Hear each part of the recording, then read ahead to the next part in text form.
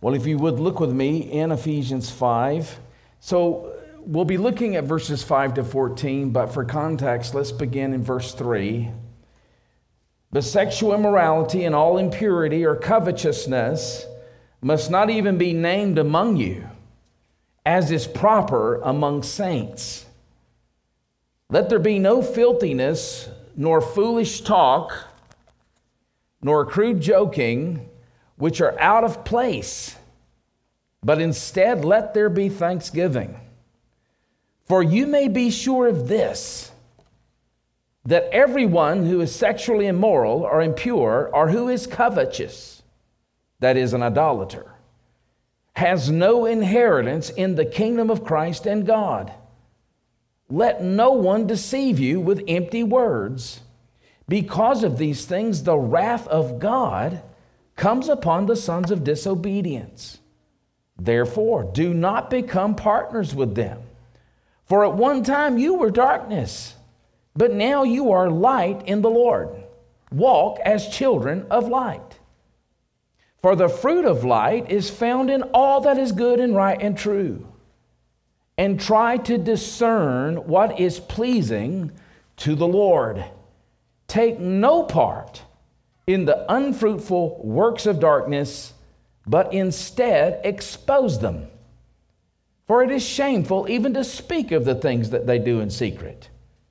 But when anything is exposed by the light, it becomes visible. For anything that becomes visible is light. Therefore it says, and I believe this last admonition here is for both believers and unbelievers for different reasons.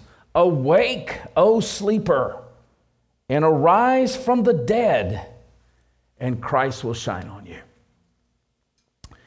Let's pray. Father, we come as children of the light today, and I pray as that we consider this passage, we'd come to a deeper understanding and appreciation of what it means to be children of the light in a world of darkness, a world opposed. Give us wisdom today. And Lord, I pray your Spirit would empower me to preach in a manner that is consistent with the gravity and the importance of this passage. We ask this in Jesus' name. Amen. In Flannery O'Connor's short story, A Temple of the Holy Spirit, he tells the story of this adolescent girl who is visited one summer by two of her older cousins who really want to introduce her to some sordid things.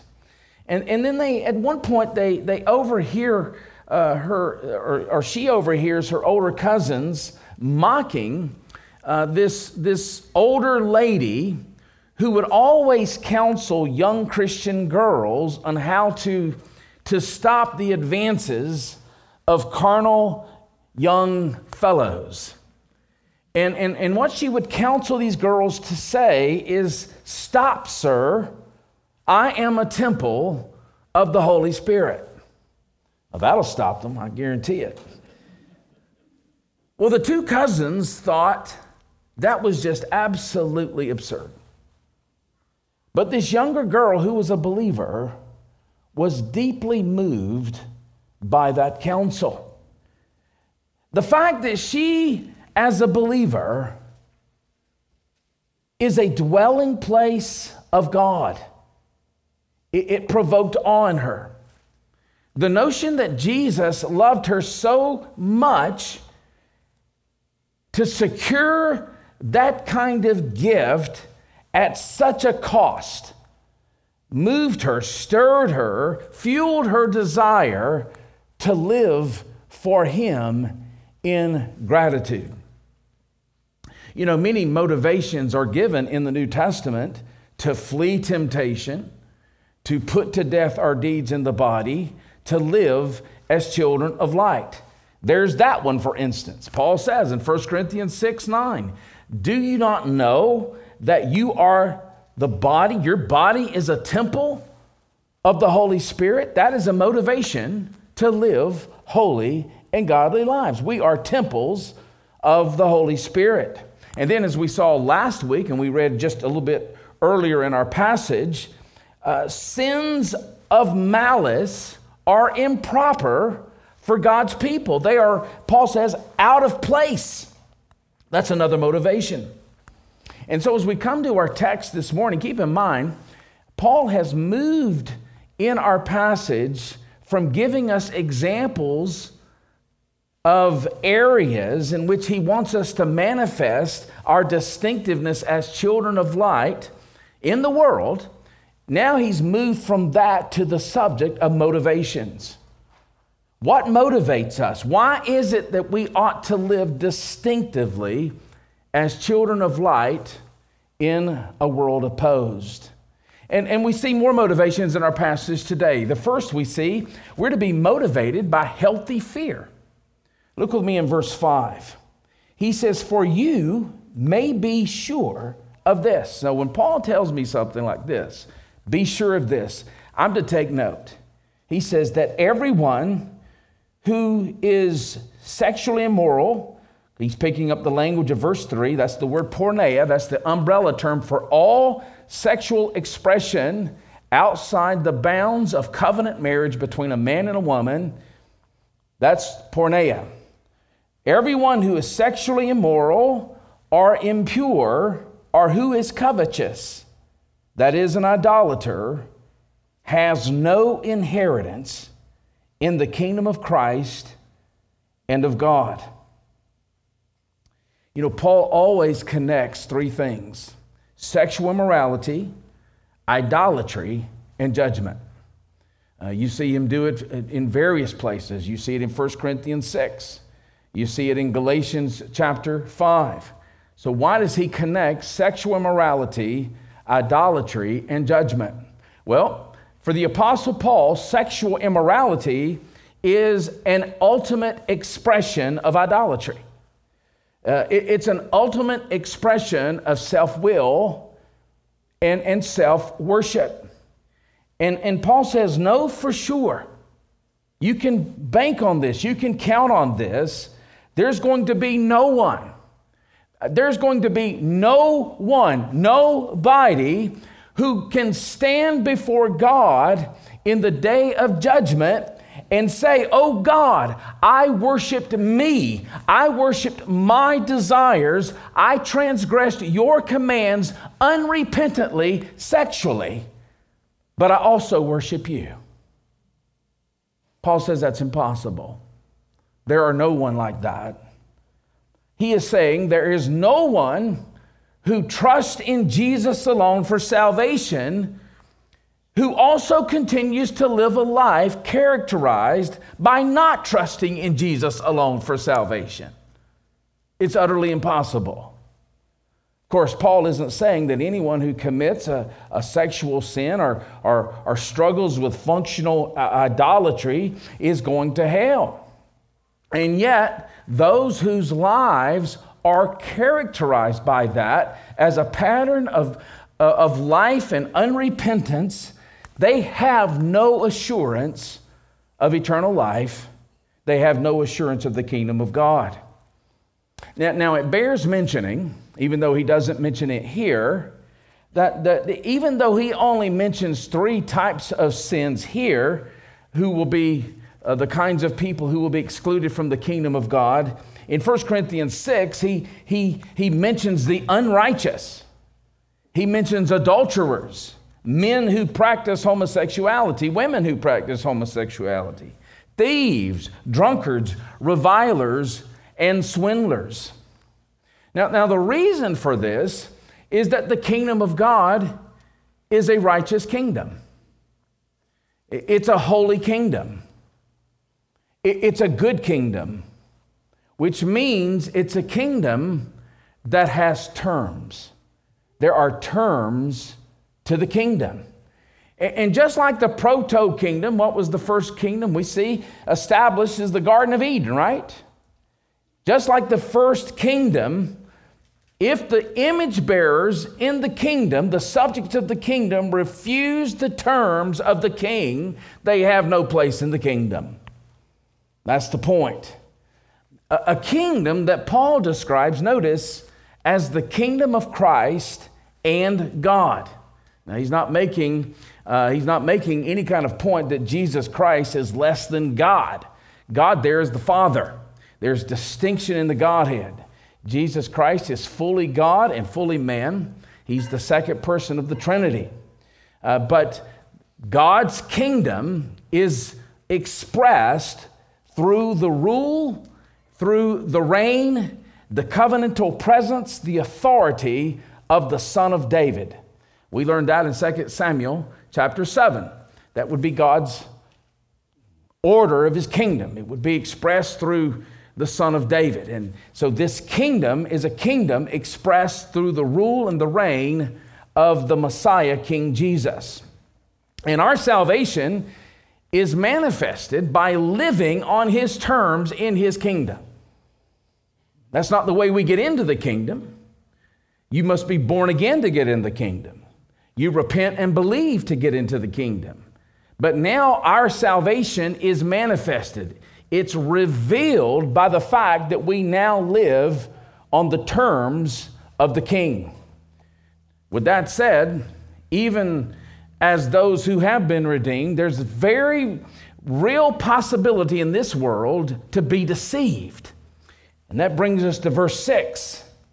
And he says, "Let no one deceive you with empty words. For because of these things, the wrath of God comes upon the sons of disobedience." What are these empty words? It appears that there were those who were saying that you can live a life of greasy grace. To contemporize it, once saved, always saved, eternal security, and you can trust Jesus as Savior, but you don't have to have him as Lord. And there was a whole movement of that in the mid-20th century. In other words, lordship was a matter of discipleship, not conversion. And Paul says, don't be deceived by that. He is Lord. And so when you come to him on his terms. You don't come to him on your terms. He is Christ. He is Lord. He is King. And so he is not fire insurance. Let no one deceive you on these matters. And then he says, because of these things, the wrath of God comes on the sons of disobedience. Do you know what the first doctrine denied in all of Scripture? It's the doctrine of divine judgment. It's the first doctrine that is denied in all the Scripture. The serpent said to the first couple, "You shall not surely die." It proved so successful that it became the serpent's go-to strategy. So today, many people teach that God is too kind to condemn anyone. That's just not who he is. He's love. And ultimately, everyone will go to heaven in the end, unless you're really, really bad. God isn't wrathful. I would venture to say that is what is taught in our mainline churches today. We kind of live in a subculture. So it might be shocking to hear that, but that is what is largely taught today. But remember, our sensibilities are fallen. And that's what we mean when we talk about pervasive depravity. It doesn't mean we're as bad as we can possibly be. But every aspect of our being is fallen and affected by sin, including our sensibilities. And our sensibilities are fallen, and therefore they need renewal. Simply put, that notion that God is not wrathful is contrary to Scripture. Paul says this wrath is of God. It's the wrath of God. What is this wrath? Divine wrath is righteous antagonism toward that which mars his image bearers and his creation. But it's because sin doesn't provoke our own wrath that we have a hard time believing that it provokes God's wrath. That's the biggest problem for us. Sin doesn't provoke our wrath. So, for instance, it would be impossible to convince anyone, even in these mainline churches, that someone who is passive towards the intentional harming of a young child is good. So someone who's passive about the intentional harming of a child, you couldn't convince anyone on the planet that that person is good.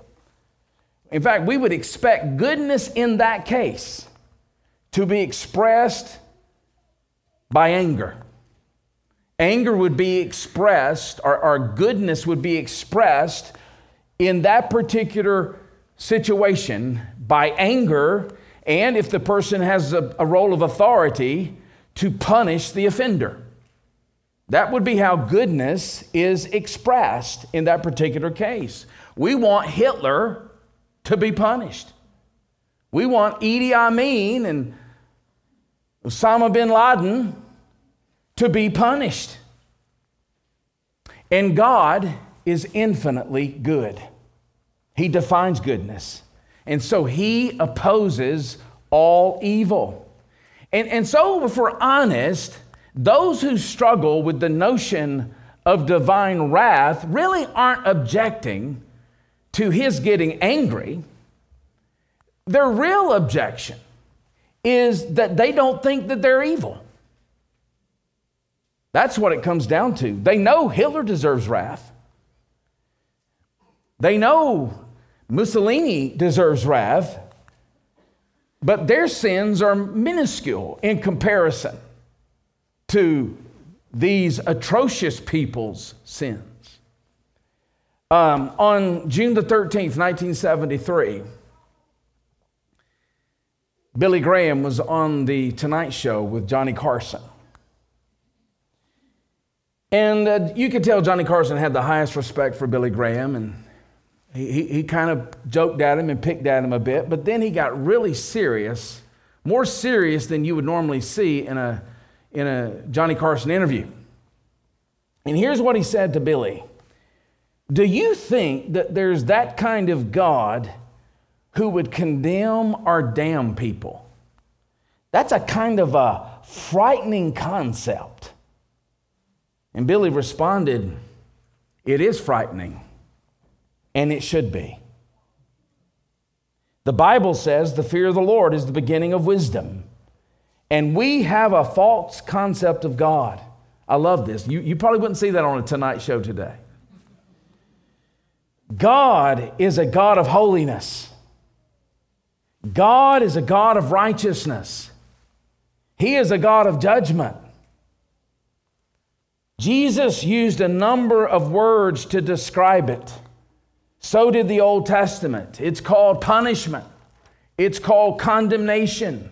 It's called all sorts of things. It's separation from God. And he looked at Johnny Carson, he said, it is something to contemplate. We are taught that fear is very important. I teach my kids to look out for rattlesnakes. I teach them to be careful in traffic. There is a legitimate fear, and we should face squarely who God is. And the language of the wrath of God speaks to who God is. It doesn't speak to all that he is, but it says a whole lot about him. It conveys he is good. He is righteous. He is holy. He is loving. He is just. And that's why sin provokes his wrath. It's interesting that the word here, when it says in verse 5 or verse 6, the wrath of God comes upon the sons of disobedience. Of course, the sons of disobedience are those whose lives are characterized by disobedience. There's no repentance. Repentance is the mark of a Christian. It's the vital signs of the new birth. But a son of disobedience has no repentance. They never confess sin. They never mourn over their sin. They always are the victim. They're never the culprit. You know people like that. That's who we are naturally. That's who you were. These are sons of disobedience. He says that this wrath comes. That's present tense. In other words, it's not just in the future. It's on them now. And so even though that wrath is sure, it's future, it's certain in the future, there are aspects of God's wrath on them now. That certainly doesn't mean that the unrepentant faces all the consequences of their idolatry in the here and now. There is a future judgment. There is a future hell. But that verb here tells us that wrath is on their sin now. They're paying for it now. Even though you may not have eyes to see, they're paying for their sin now. The emptiness of the temporal consequences of such pursuits are beyond anything we can even fathom. They are compromising all that they could ever have in this life. Joy, fulfillment, life with God. There is wrath on their sin now. Don't believe the hype. And that's a word to every teenager here. It's a word for all of us. But here's the tension. Hasn't Paul already assured us of our salvation? He's giving us a warning here, and yet he's already assured us. In Ephesians 1:13, he says, having believed, you're marked in him with a seal, the promised Holy Spirit, who is a deposit guaranteeing your inheritance. We have security. We've been sealed by the third person of the Trinity. It would take something greater than omnipotence to unseal us. He has sealed us. And then in Ephesians 1, later in that passage, he prays that the eyes of our hearts would be enlightened in order to know the hope to which he has called us, the riches of his glorious inheritance in the saints. He's already redeemed us, hasn't he? Paul says, in him we have redemption through his blood. So the wrath has already fallen on the substitute. So how do we reconcile that, our security in Jesus, and the fact that Jesus has already taken the wrath for us, with this warning of judgment and wrath for those who are not repentant? How do you reconcile this? Only by recalling that the assurance of our salvation is not a license for sin. And if we fall into a life of unrepentant sexual morality, unrepentant greed, idolatry, we would be supplying clear evidence that we are actually idolaters and not worshipers of God. What did John say in 1 John? They went out from us, but they did not belong to us. For if they had belonged to us, they would have remained with us. But their going showed that they never really belonged to us. There are many who make profession of faith and appear to be truly converted, but they depart from the faith. And they reveal in so doing they were never truly born again. They were never truly saved. And so these warnings are real warnings, but they are means of perseverance for believers. Real and true believers hear these warnings and we take note, just like a road sign warns us. If you're coming into a construction site, you'll see warning signs to slow down. And those who have eyes to see, slow down. All right? That's what Paul is saying. And yet we're also reminded sin has consequences, even for the believer.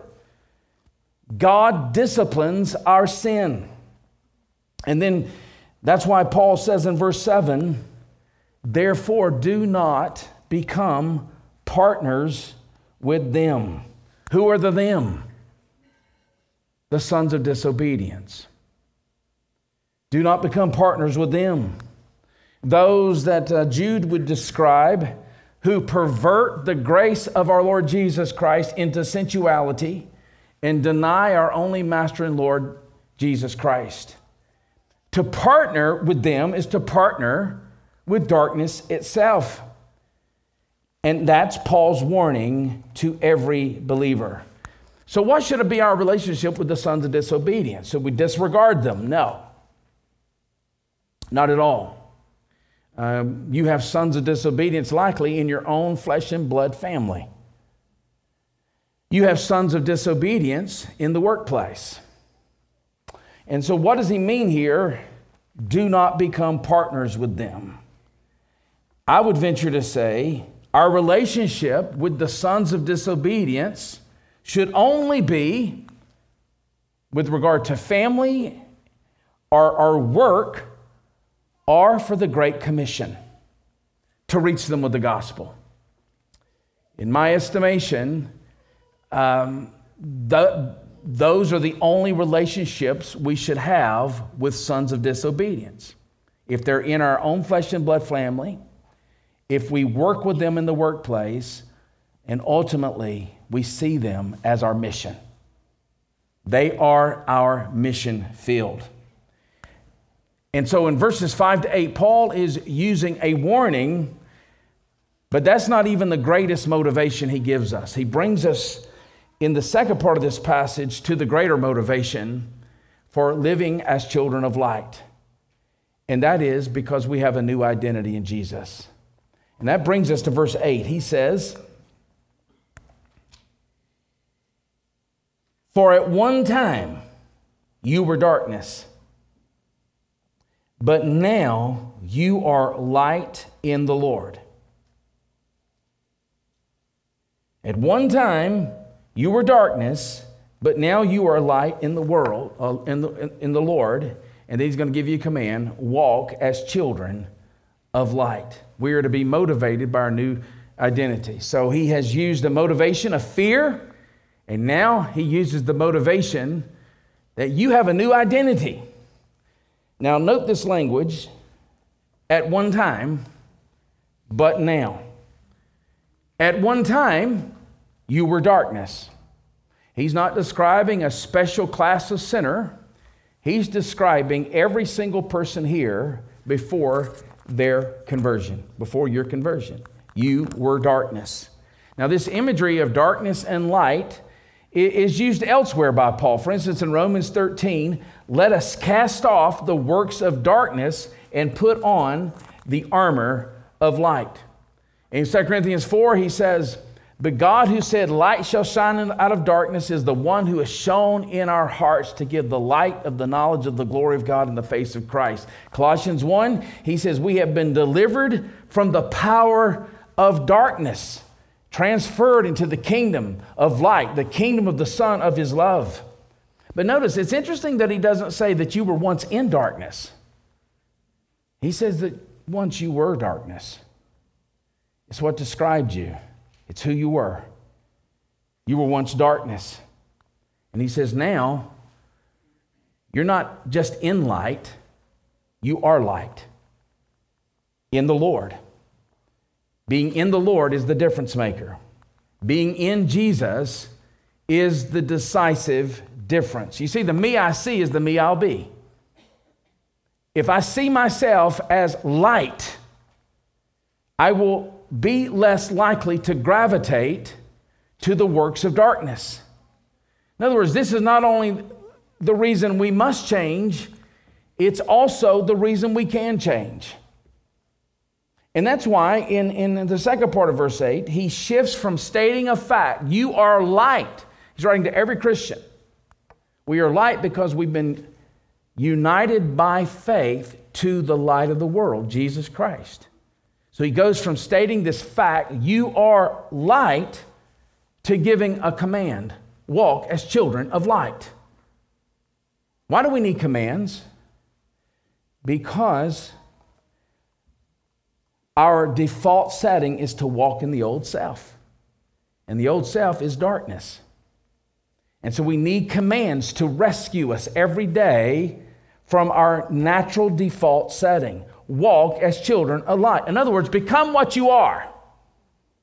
Paul does that all the time. He gives us commands to be what we are. Let me give you one example. 1 Corinthians 5:7. Cleanse out the old leaven.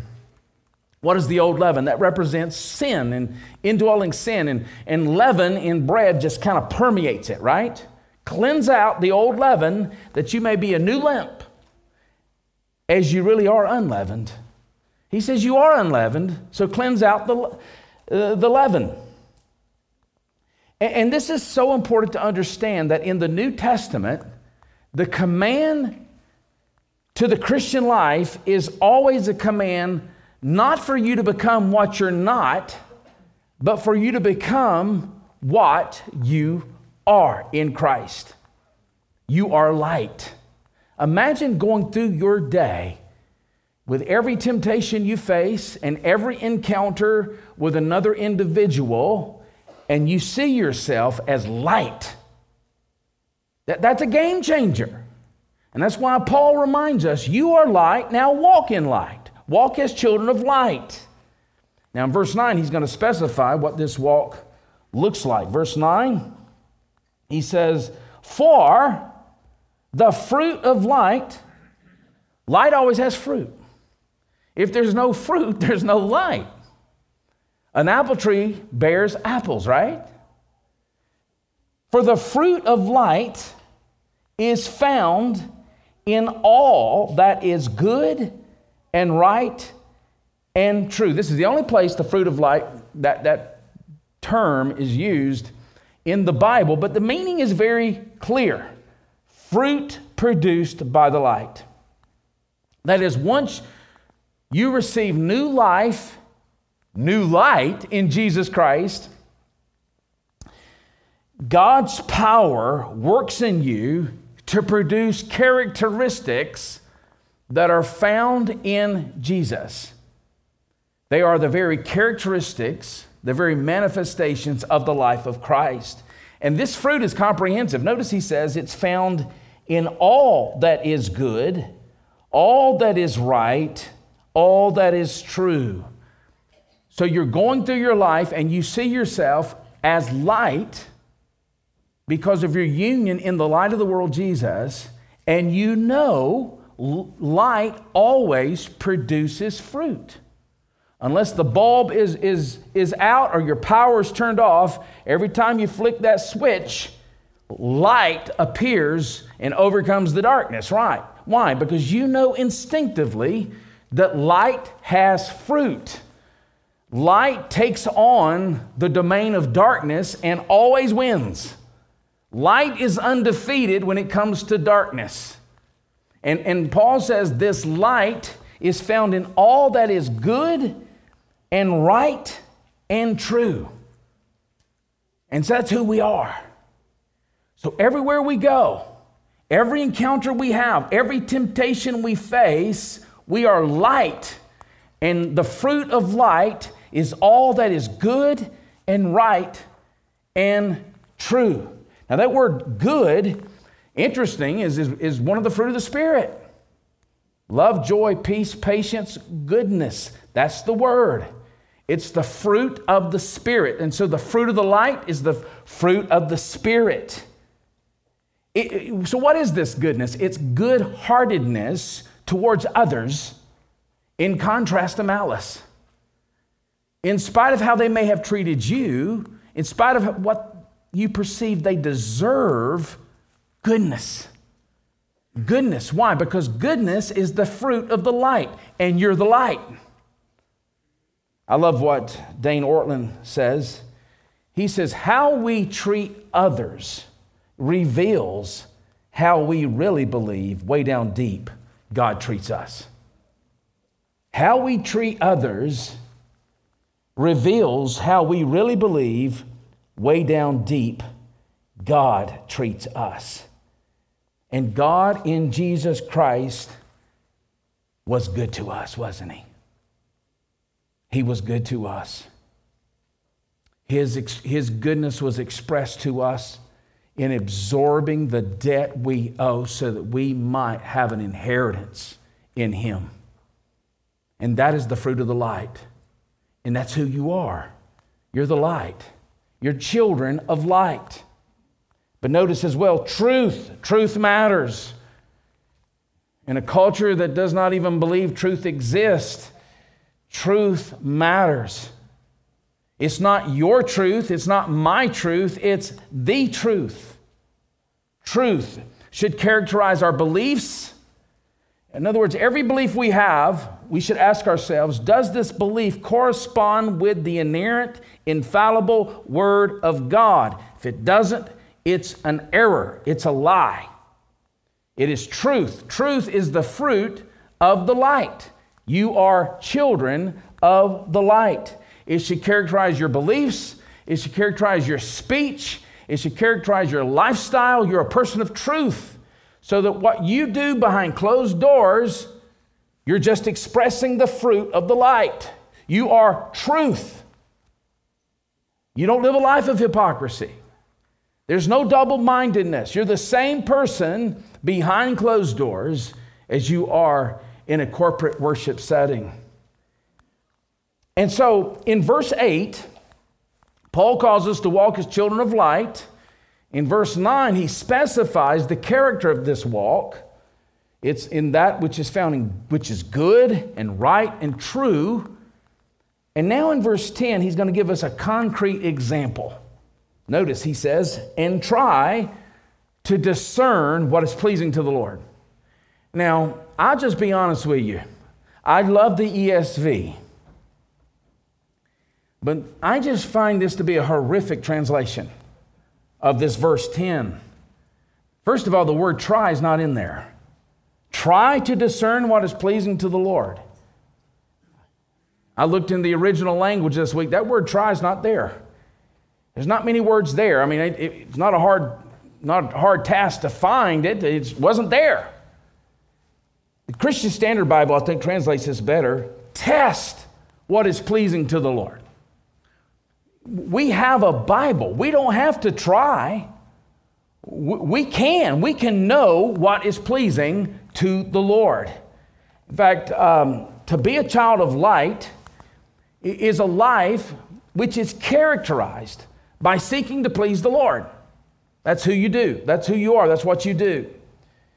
But what pleases the Lord requires more than human reason and instinct and sensibilities.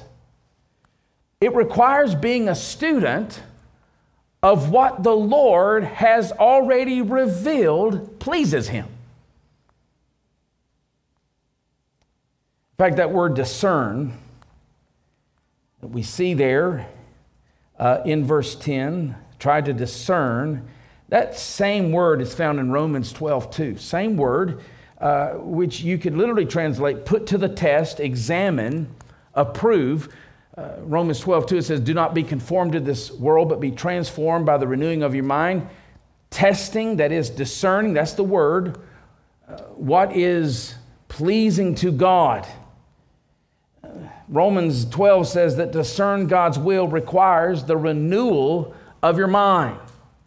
In other words, a person who really is seeking to please the Lord has his Bible open, has her Bible open. And in every encounter, every temptation, every event, they see themselves as light. We are children of light, and the fruit of that light is that which is good and righteous and true. What would please the Lord in this particular situation? When I'm tempted, or when I am offended, or when I have a decision to make. What would please the Lord, given what He has entrusted to me in His 66-book canon? Which means the better I know my Bible, the better I know what it means to please the Lord. And those united to Jesus, it's our goal to please the Lord in all circumstances. And when we don't please the Lord, we have a mighty person of the Godhead, the Holy Spirit, who's really good at what He does. He's been doing it a long time. Who is going to convict you?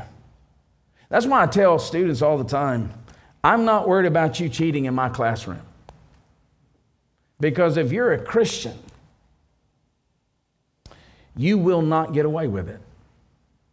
Because you are light. You are children of light. And the fruit of that light is that which is good and righteous and true. And if you're living in a manner opposed to that, the Spirit of God will not let you get away with it. He will convict you of sin and righteousness and judgment. He will break you. He is omnipotent. You don't fight with an omnipotent person. And if you're not a believer, judgment awaits. So I don't worry about people cheating in my classroom. Children of light, as a rule, seek to please the Lord. And yet Paul is reminding us, he's commanding us to do so. Why? Because we need means of grace.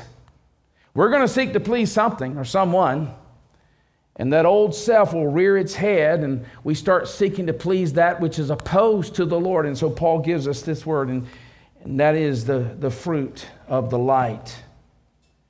But it also means invariably rejecting darkness.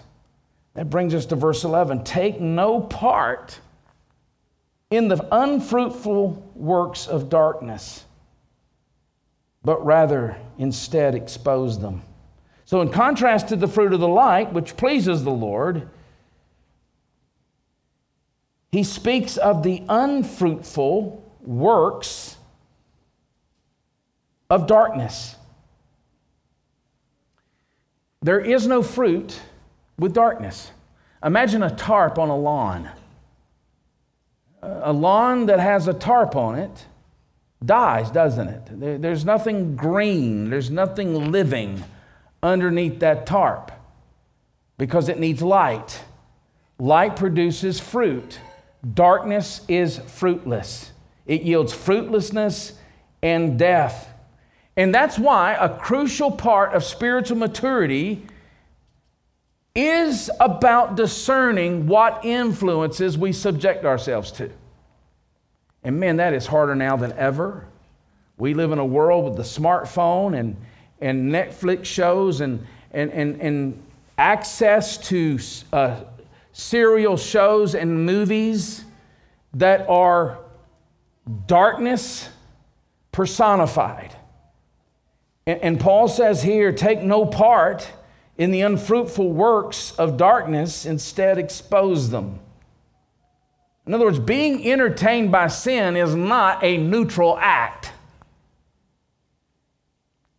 Here's how it works. I've always found this statement by Mark Dever provocative. Sin, once tolerated, seeks to be accepted. And sin, once accepted, seeks to be celebrated. We've seen that in our lifetimes, haven't we? Let me give you another thought from Herman Bavinck, writing a century earlier. Herman Bavinck died this year, 100 years ago. That tells you his time frame. But here's what he said. The mind entertains the idea of sin. The imagination beautifies it and converts it into a fascinating ideal. Desire reaches out to it, and the will goes ahead and does it. That's how it works. And it begins how? By entertaining it. And that's why Paul says you have nothing to do with the fruitless deeds of darkness. You are light. You are children of light, and hence that negative exhortation. In contrast to that, Paul's going to give us a positive counterpart. He says, instead, here's what you do. You expose them. You expose them. Now, why do we expose them? And I'm going to speak in just a moment, or Paul's going to give us why we're to expose them, and I'll talk about that. But verse 12 tells us why we're to expose these things rather than take part in them. For it is shameful even to speak of the things they do in secret. The sons of disobedience.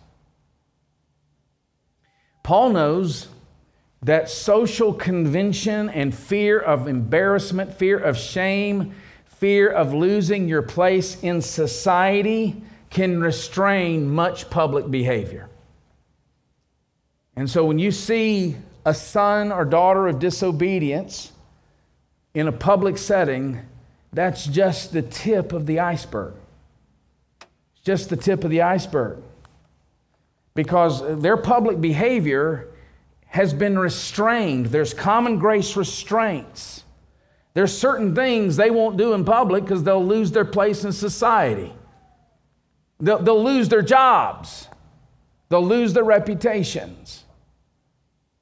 But in secret, when no one's watching, he says it's shameful what is done in secret. He's not describing you, your light. He's describing the sons of disobedience. It's shameful what they do in secret. In this case, it's shameful even to utter what's done in secret. But notice verse 13. But when anything is exposed, and so in verse 11, he tells us to expose them. And now he's telling you why they need exposing. Unfortunately, let me just say this. Rather than exposing them, we're often entertained by them. And I'm convinced the reason we're entertained by them is because we don't walk in our identity. The me I see is the me I'll be. We are children of light. Light exposes darkness. It's not entertained by darkness.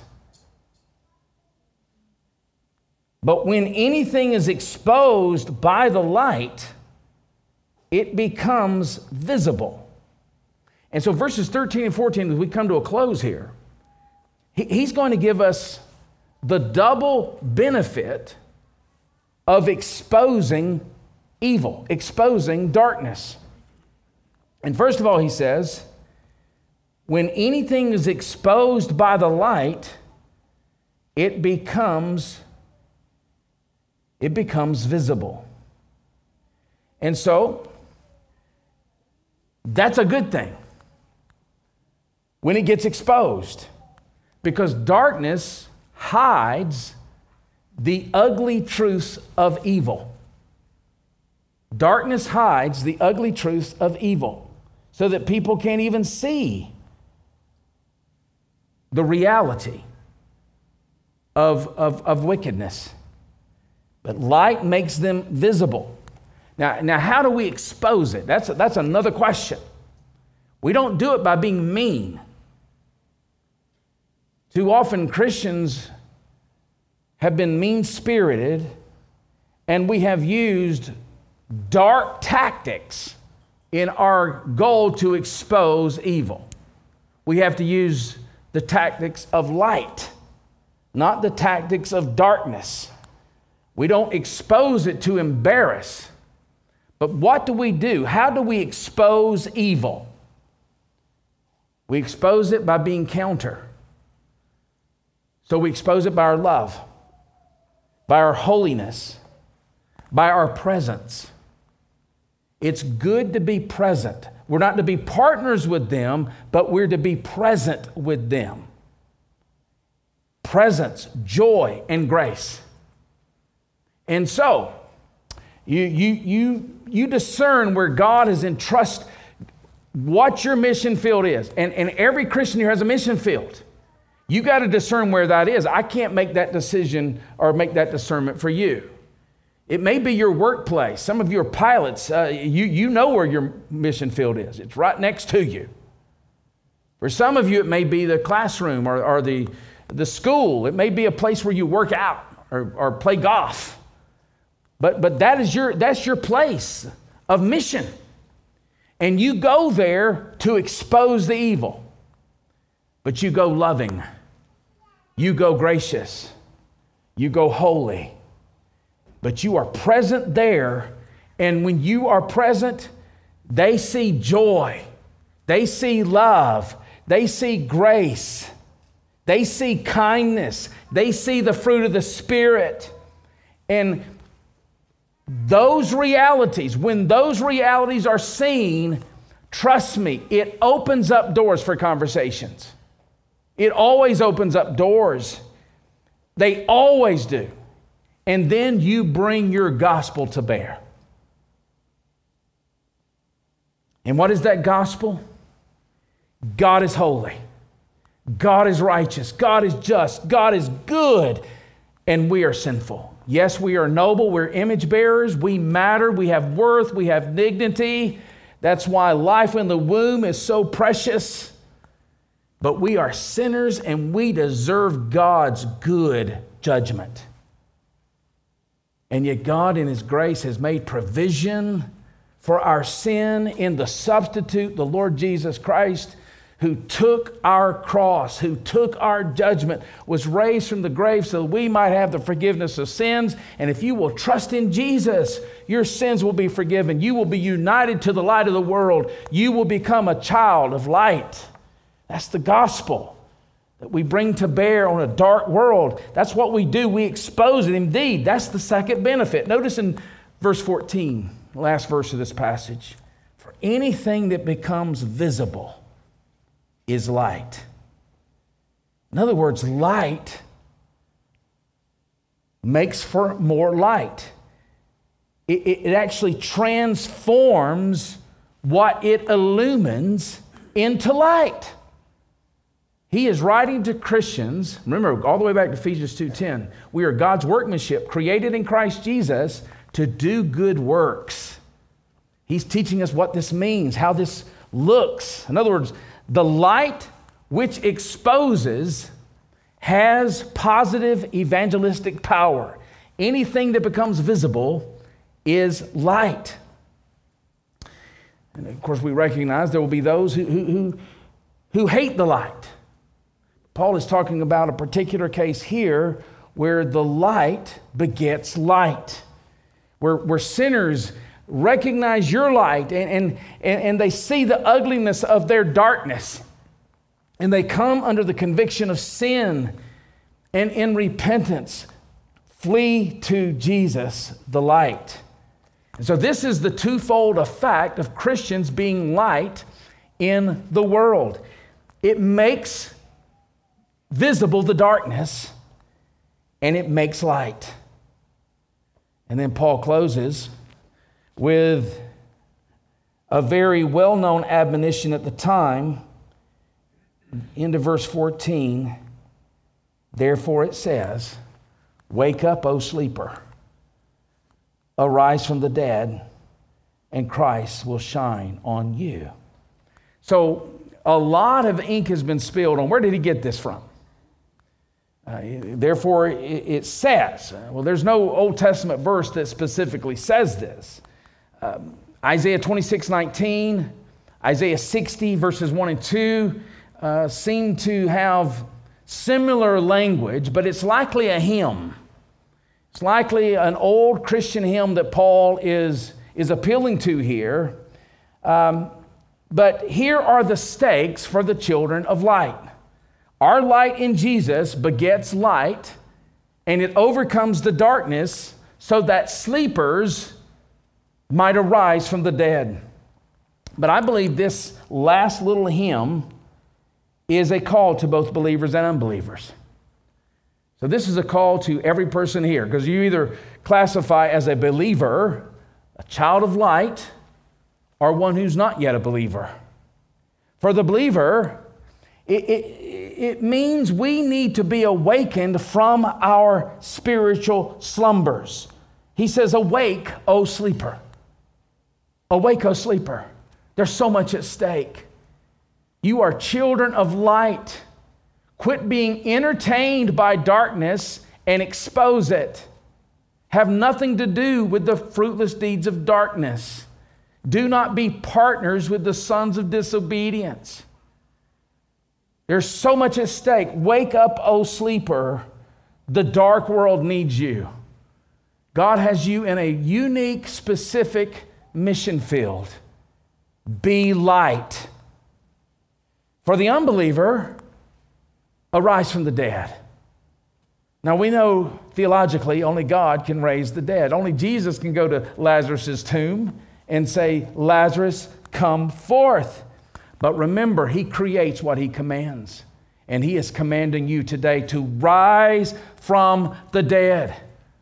Arise in Jesus. Trust in his Son. Quit putting it off.